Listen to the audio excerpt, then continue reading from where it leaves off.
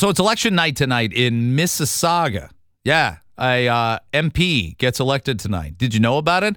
Are you going to vote if you're in that riding? Well, it's not that terribly exciting, and no one's going to say that the candidates are terribly exciting. But is it a bit of a litmus test for Pierre Poilievre's popularity in the GTA? Pierre's got to win seats in Toronto. He's got to win seats in the 905, and he's got to win seats in Ontario, period. The Liberals make their money, in essence, by getting votes in Ontario. And the Conservatives have struggled really since the 2011 federal election to do well here. Harper, 15. Scheer, 19. O'Toole, 21.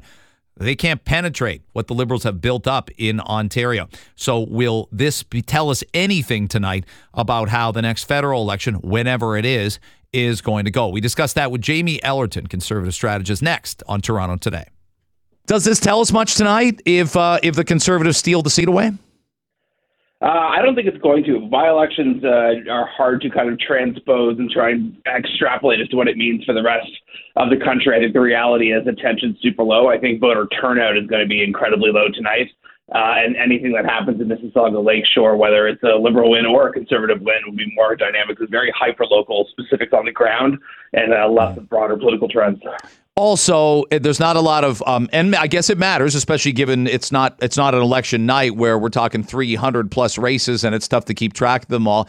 There's not much name value or recognition behind the Conservative candidate here, whereas people who would be voting Liberals tonight probably are pretty familiar with Charles Sousa's name, whether they attribute him to the Wynne government or whether they say, oh, let's give him a fresh start. They know who he is. It's been harder for the Tory candidate. Yeah, I think that tonight's definitely a bigger thing for the Liberals on twofold. One, for any Liberals in the GTA who maybe are a little spooked that their next election is going to be a lot more competitive as a result of Pierre Poilievre's resounding victory in the leadership.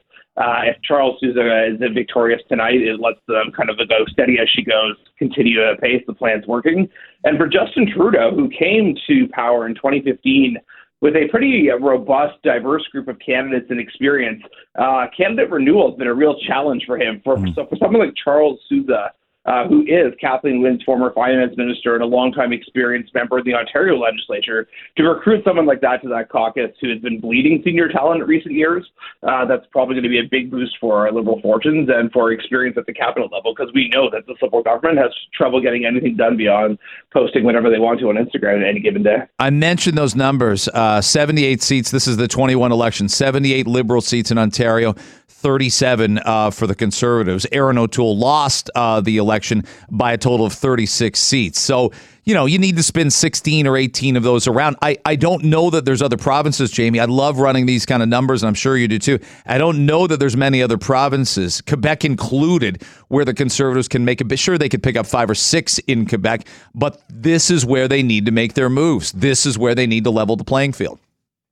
Yeah, absolutely. If Conservatives are going to form a government and Pierre Poilievre is going to become a prime minister, the Conservative Party needs to be winning not just more seats in Ontario, but the majority of seats in Ontario to add to its base in Western Canada to form a national government. I think when you look at the symptoms of where the economy is at today and inflation, the Conservative message of helping people who are struggling with inflation and the cost of living and getting government spending back control is one that's going to have longer tenure and probably more impact in a general election. But 2 weeks before Christmas, Greg, I think the blunt reality of this turnout is going to be terribly low tonight. People are not engaged, and people just probably don't even know this is going on unless they're tuning in to your show here this morning on voting day.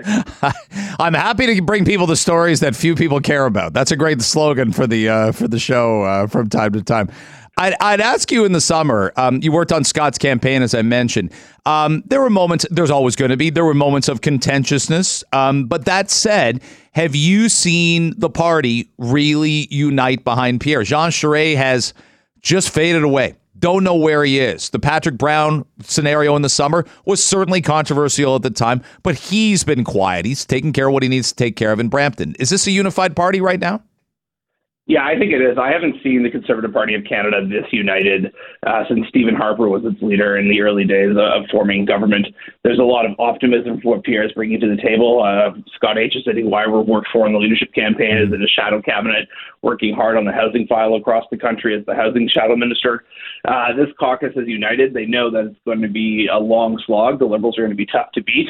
And people are doing the work now. A lot of it goes on behind the scenes that does go unnoticed until Election Day to make sure we have the best shot of recruiting the best candidates, have the best organizational games to win the next election. And I think people have a lot of optimism that the movement you saw with Pierre and the leadership and the record numbers of members joining a federal political party, translating that more into mainstream political discourse and getting people who maybe only do tune into the news from what they see on the headlines of their social feeds and then when they're commuting, listening here to AM 640 on their drive to work, those kind of people who maybe aren't involved in the day-to-day, how do we reach them? They're optimistic that what Pierre was able to do in leadership can translate like that into a national election when the entire country is paying attention and more engaged when they go to the polls. Do you feel it's such a strategic question? And oftentimes, I'm going to test you out really early in the morning because oftentimes, for me, the level of honesty takes probably a beer and a half to get to people to be totally truthful.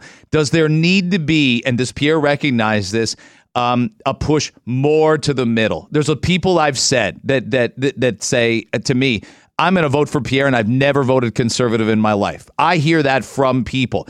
Is that enough to, stamp out some of the people that spread the social culture concerns? Or I realize he can't get every MP to do exactly what he wants all the time on social media, as in, don't retweet that. That's a conspiracy theory. How does he make this work and become a more, because when the Conservatives had success with Mulroney and Harper in my lifetime, they've been a much more centrist party than the last couple campaigns.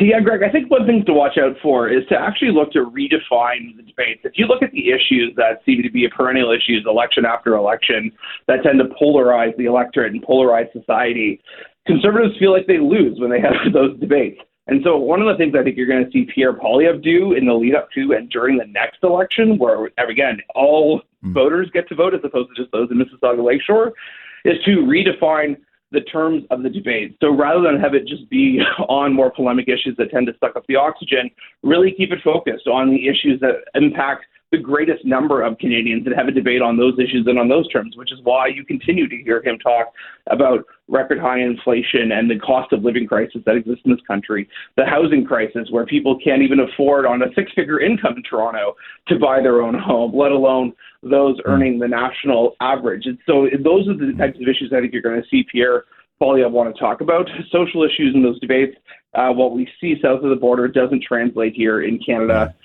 Those issues are settled. As a gay man, I can tell you the marriage debate has long since been settled. No one really wants to talk about this. And the vast majority of Canadians' views have evolved on this. And I think that's ultimately a good thing. So while the acrimony in some of these very passionate debates have existed in the past, there's no real appetite to see them continue. And I think that's something Pierre Poilievre is very keenly attuned to.